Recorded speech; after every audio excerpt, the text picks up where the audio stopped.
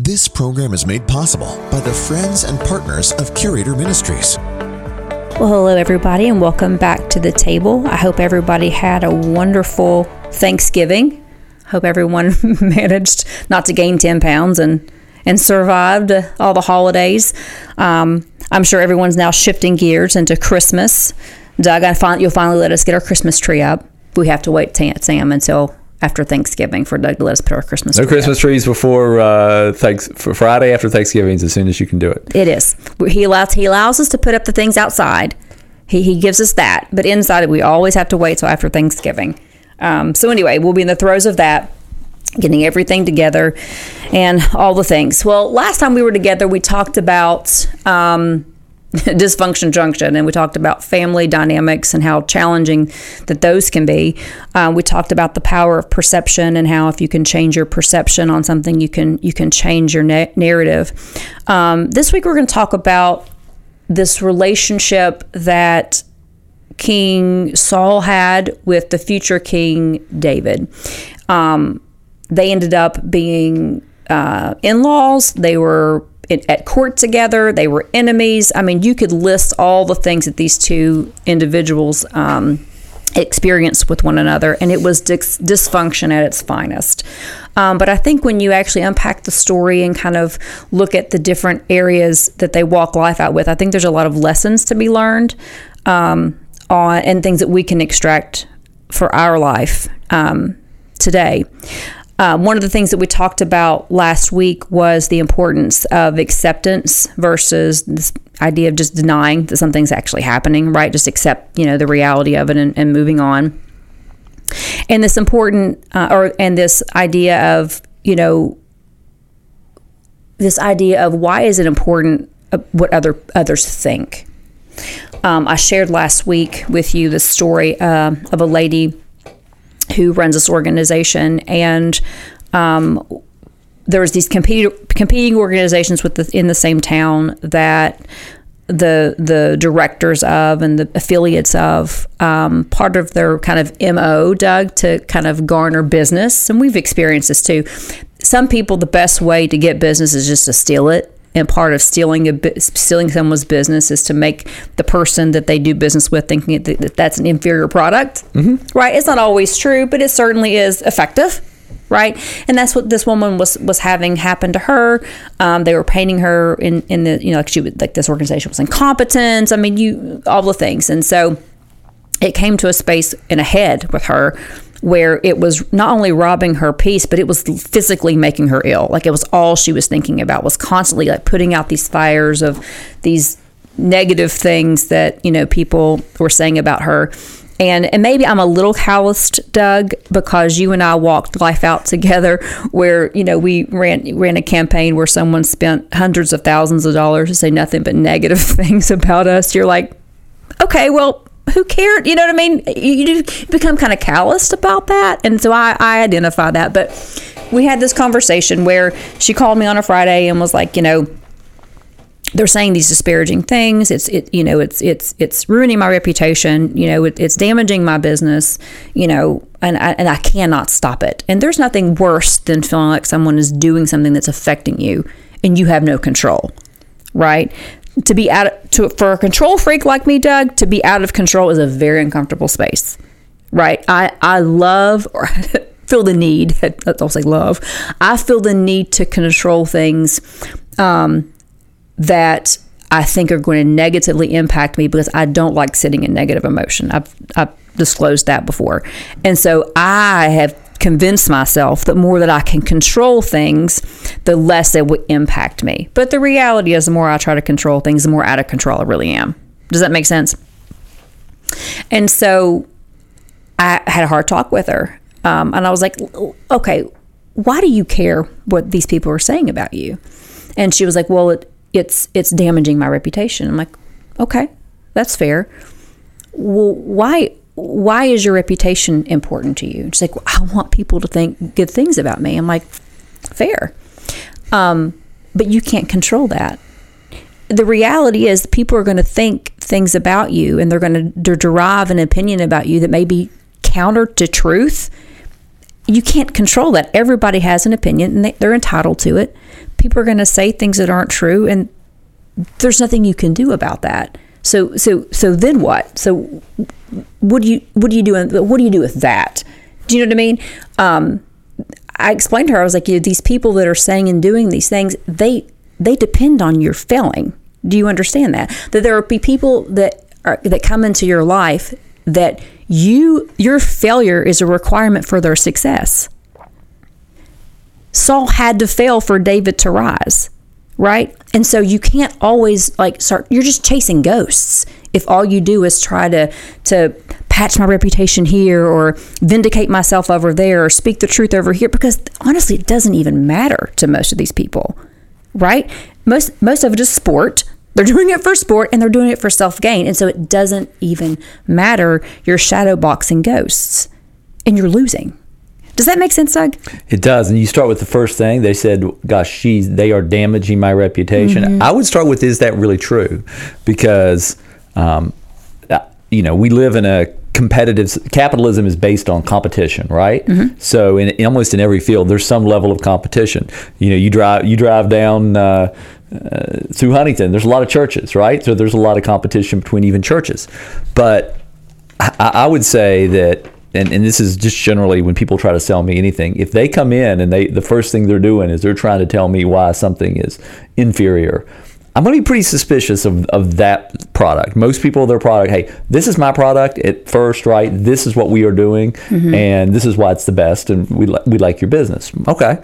I have found that to be very ineffective in politics. You can get away with that because it becomes a binary choice, right? You can either choose, person A or person B, and kind of how our political system works. Mm-hmm. But very few things are like that in real life. Most time you have choice A, B, C, D, E, F, G, mm-hmm. and then you're going to have, choice of none of the above. And so I would find that kind of starting with that. So if your first position is this person, really are they? Are they really destroying? Or are they destroying themselves? And if they're destroying yourselves, go ahead and let them. Don't do anything.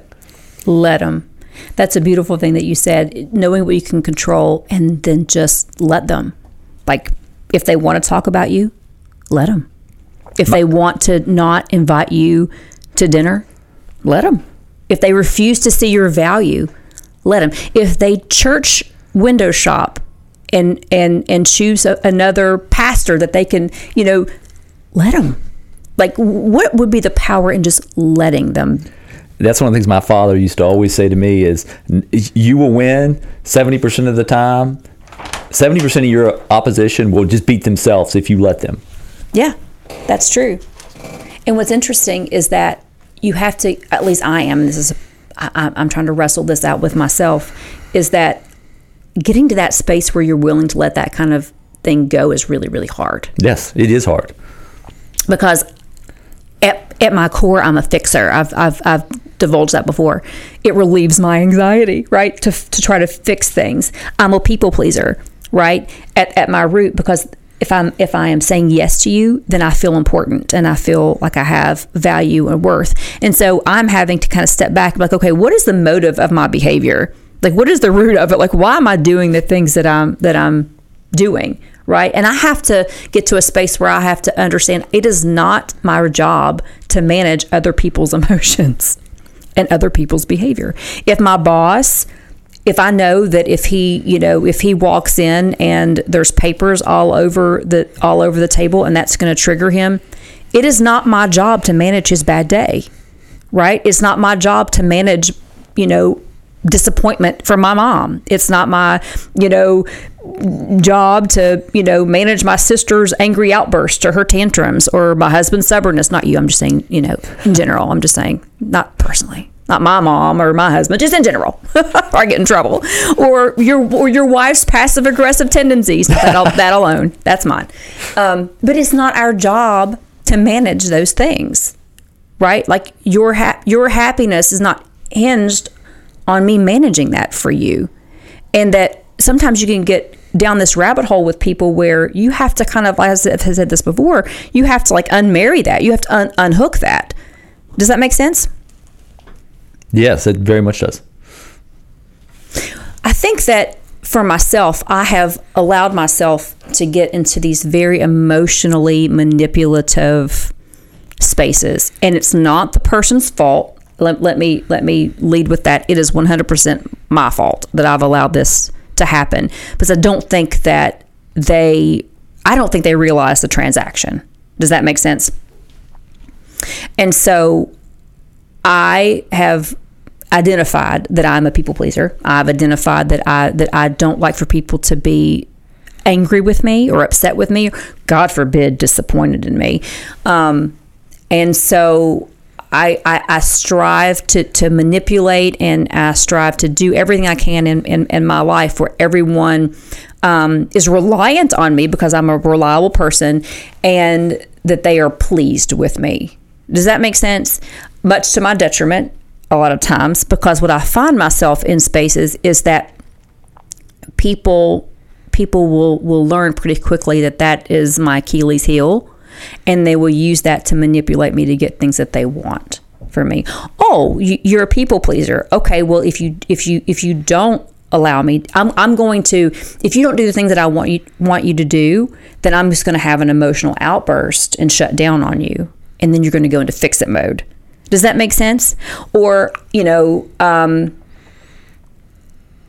trying to think of another good example. It just left my mind. But anyway, I get into these very, very emotionally manipulating scenarios and situations. And again, it's no fault of their own. I kind of ease myself into it. Does that make sense, Doug? It does.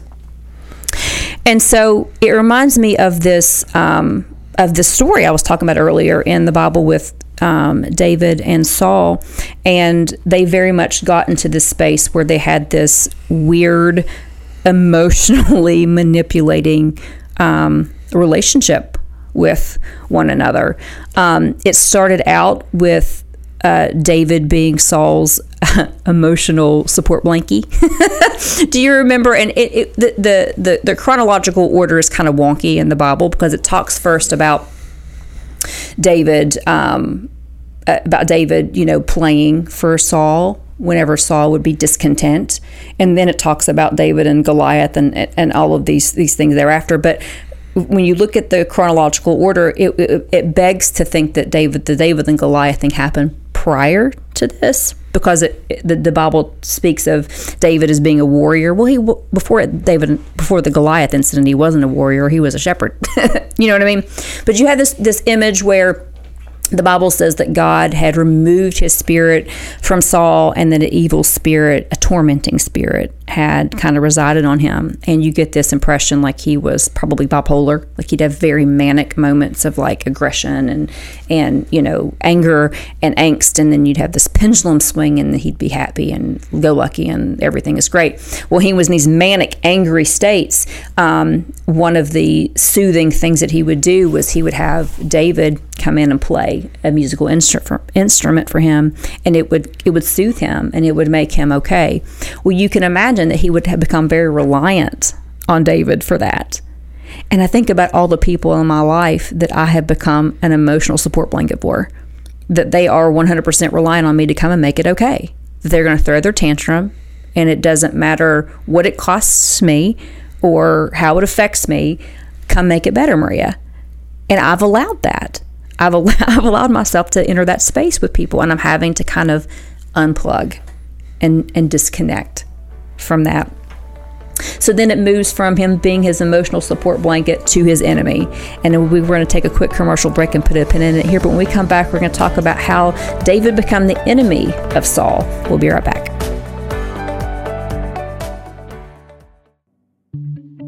We hope you are enjoying today's show. We believe that God has given us a voice to impact communities and regions all over the world. If you would like to make sure that voice is heard, please partner with us today by visiting www.expressionradio.org and click Donate. You can also text give by texting the dollar amount followed by the word radio to the number 84321. First-time text givers, please choose Expression Church of Huntington when prompted. All gifts are tax-deductible. Join us as we change the world.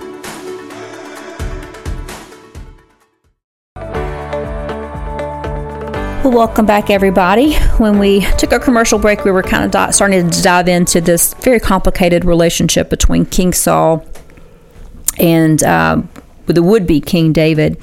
We talked a little bit about how Saul was reliant on David for comfort, kind of this emotional support blanket of sorts, how I kind of coined it.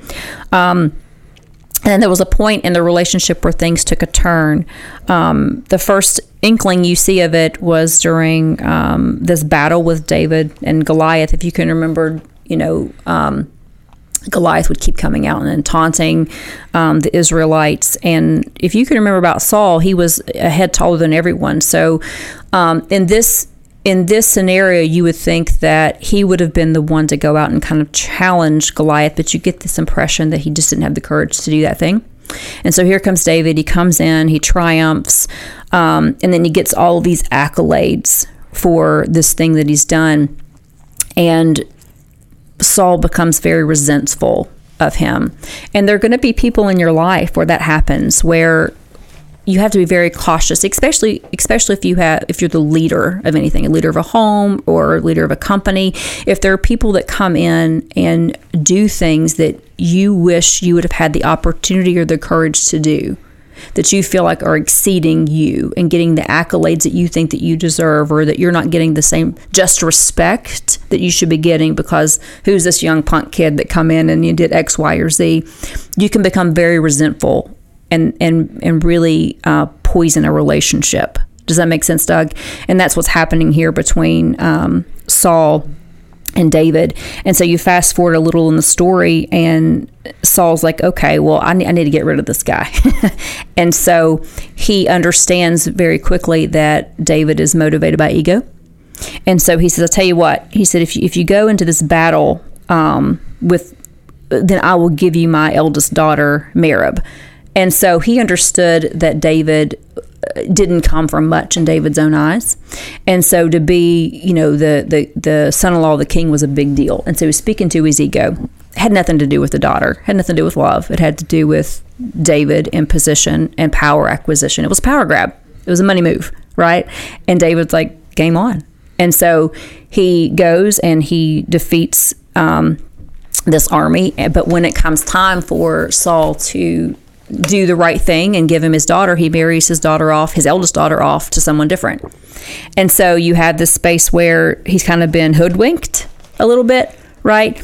But the feeling between these two men have not changed. Saul is still, he kind of hates him, I'll be honest with you. He's growing increasingly resentful of him, paranoid of him, because he realizes that there's going to be a transfer of power. He understands that God's taking his anointing off of him. He's been prophesied by the prophet that there will be someone new take his spot, and he pretty much thinks it's going to be David. So it's kind of like if you're the elder and your son's out of college and he's working for the family company. All of a sudden he's got all these great ideas and all these grand and there's this, this build, this expectation of this kid, and you got to sit back in the pocket and turn over the reins.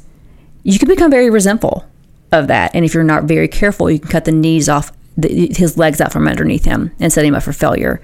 And that's what's happening with David. So Saul's like, okay, I have a daughter, and she actually loves David. She's confessed it, and he sees this as an opportunistic moment where I can use her as a pawn in this game. She will do what I tell her to do, and she will be a snare. He calls her, she'll be a snare to him. And so he sends word back to David and said, listen, I'm going to give you another shot at this. You get another shot to be in the king's family. Again, play into his ego. If you go and you slay these 100 men and bring me their foreskins, I'll give you my second daughter. And what's interesting is that David's like, okay.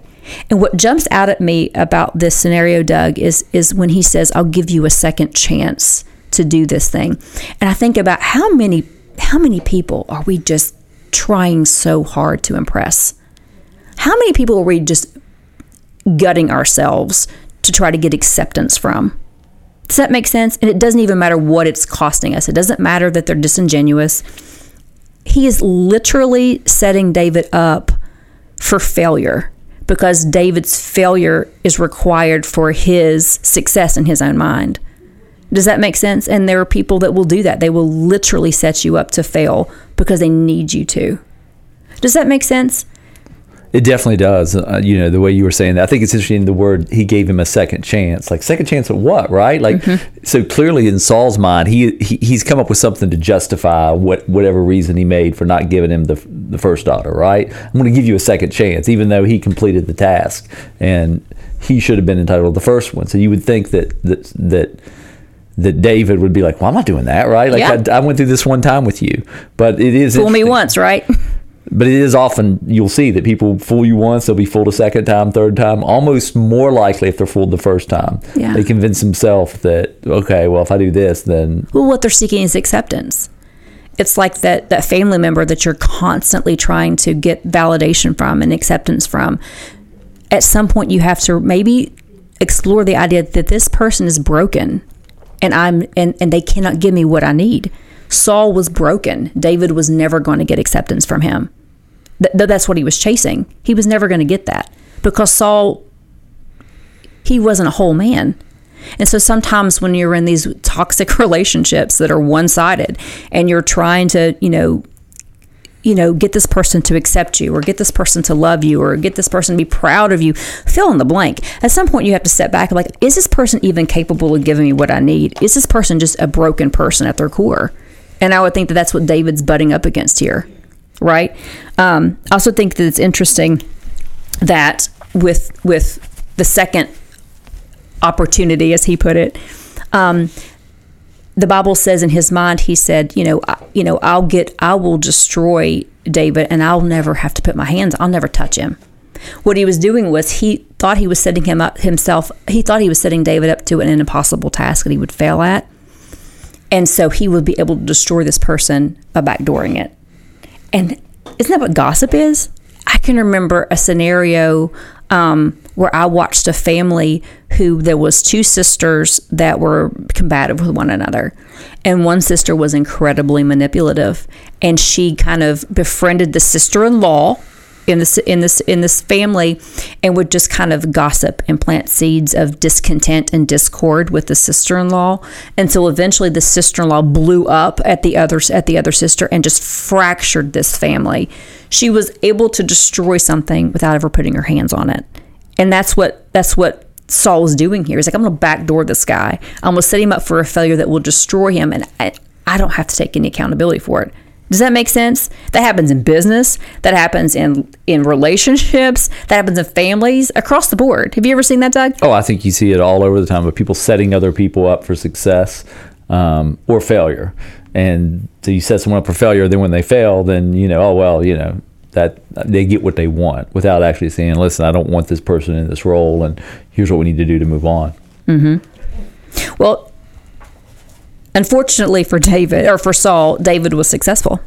And so he was able to literally put his life on the line 100 times, kill these 100 Philistines. And he brings the evidence of that. And you wonder, because his daughter loved David, if she was like, okay, Daddy did what you said you were going to do, you have to do the right thing. And so he does. He marries her off. And then you fast forward in the story some more, where at this point he just full on hates David. He can see the writing on the wall. He can see that he is successful in all the things he's putting his hands to, because really he envies his anointing. The anointing he once carried, now David has, and it scares him. Several times in the Bible he says he was fearful of David. And so some time passes, and Michal is the name of Saul's daughter, who is now married to David. And so Michal finds out that that her dad is going to kill David. He can't take this anymore, and he has a plot to assassinate him. And she goes to her husband's like, listen, Dad, this is what Dad's going to do. I have a plan where I can save your life. And she gets this idol and she dresses it up and she supplants it in his bed and acts like he's there. Long story short, she gives him time to flee and to get out of town. And finally, when the guards figure out what happens, they bring her to her dad, and her dad's like, why would you do this? Why would you betray me like this? And this is the first time you see Michal, who probably gets a real sobriety check, because what jumps out at me at this is David didn't take her with him. Like, he fled for his life, but he didn't take her, his wife. He left her to pick up the pieces, because I can't imagine Daddy's going to be very happy about the scenario. And so she's like, well, he told me if I didn't do it, he'd kill me. So you see her kind of starting to manipulate and probably get a pretty good imagery about what she's actually dealing with David. Because remember, he loved her. I'm sorry, she loved him. He was advantageous. He loved the power grab, maybe not necessarily her. And there is a hard moment in life when you realize that you love someone differently than they'll ever love you, that you value someone differently than they will ever value you. And then what do you do with that when they leave you behind?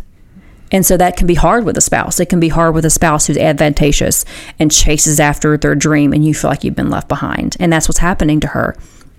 And you fast forward much further in the story. Saul has now passed away, and David has become the king of Israel. And at this point, the Bible says he's taken on many wives. He has many children, many concubines, but time has passed and he still left her. And she is remarried. And at some point he has this epiphany, oh, you know what? I remember that old girl. I'd like to have her back. And so he sends for her. Well, she's remarried, and she's remarried someone that loves her. And so because he was the king and her first wife, she's taken away from this man that loves her. And the Bible says that this man followed after her. And at one point, the people who were accompanying her back to David stopped him and said, you have to stop following her and you have to go back. And it gives you this image of sometimes you just have to stop and let them be, right? That you have to realize that though I love this person and though I desire something different, this relationship to be different, this circumstance to be different, this job to be different, this dynamic to be different, sometimes I just have to stop and realize I cannot have that thing back, and I have to just let it be.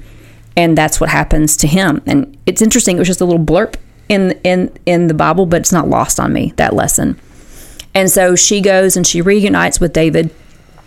And what's interesting is this first image that you have of her, he's dancing in the street. And you get the impression he's probably loosely covered because she actually calls it lewd. He's dancing in the street victoriously before the Lord. And it said she despised him in her eyes. And I can imagine that if you've been the one left and you have this sobriety moment where I went on with my life, man. I married someone that loved me. I went on with my life, and you decided to pick me up and play with me again. How love can turn to hate pretty quickly. And that's the vision that you have. It is that he is down there dancing and celebrating. He has a life that he wants. He doesn't care what it cost me. And she despised him in her eyes, the Bible says. And so when he comes into the room where she's at, she was like, you made such a fool of yourself. Look, you were dancing down there. I'm your wife. And you were dancing lewdly in front of all of these servants and all of these people. Why would you do that to me? What she's saying is like, why would you embarrass me like that? Why would you get me out in public and embarrass me? What I've sacrificed for you, you would embarrass me like this? Because sometimes you can be the Micah, and you can sacrifice, and you can love, and you can, give to someone that will never be reciprocated, right? Sometimes you can be the David who can be so advantageous and so ambitious that you stop seeing people, especially people that you love. And sometimes you can be the Saul, and you can be so paranoid and so vengeful and so hurt and broken on the inside that you're driven to these depths of behavior that you don't even identify. You become very murderous, right? Really rooted in jealousy and really rooted in an insecurity. And so in all of this story with these three characters, I can actually identify with all three at different points in my life, right? And how very broken parts of us can be very damaging to other people.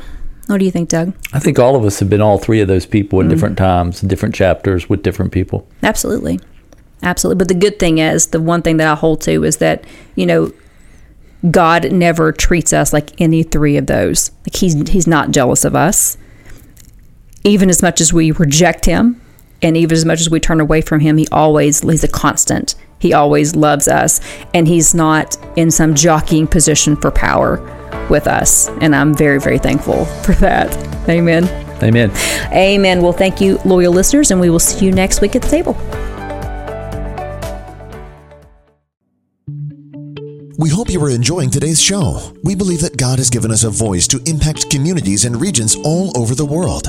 If you would like to make sure that voice is heard, please partner with us today by visiting www.expressionradio.org and click Donate. You can also text give by texting the dollar amount followed by the word radio to the number 84321. First-time text givers, please choose Expression Church of Huntington when prompted. All gifts are tax deductible. Join us as we change the world.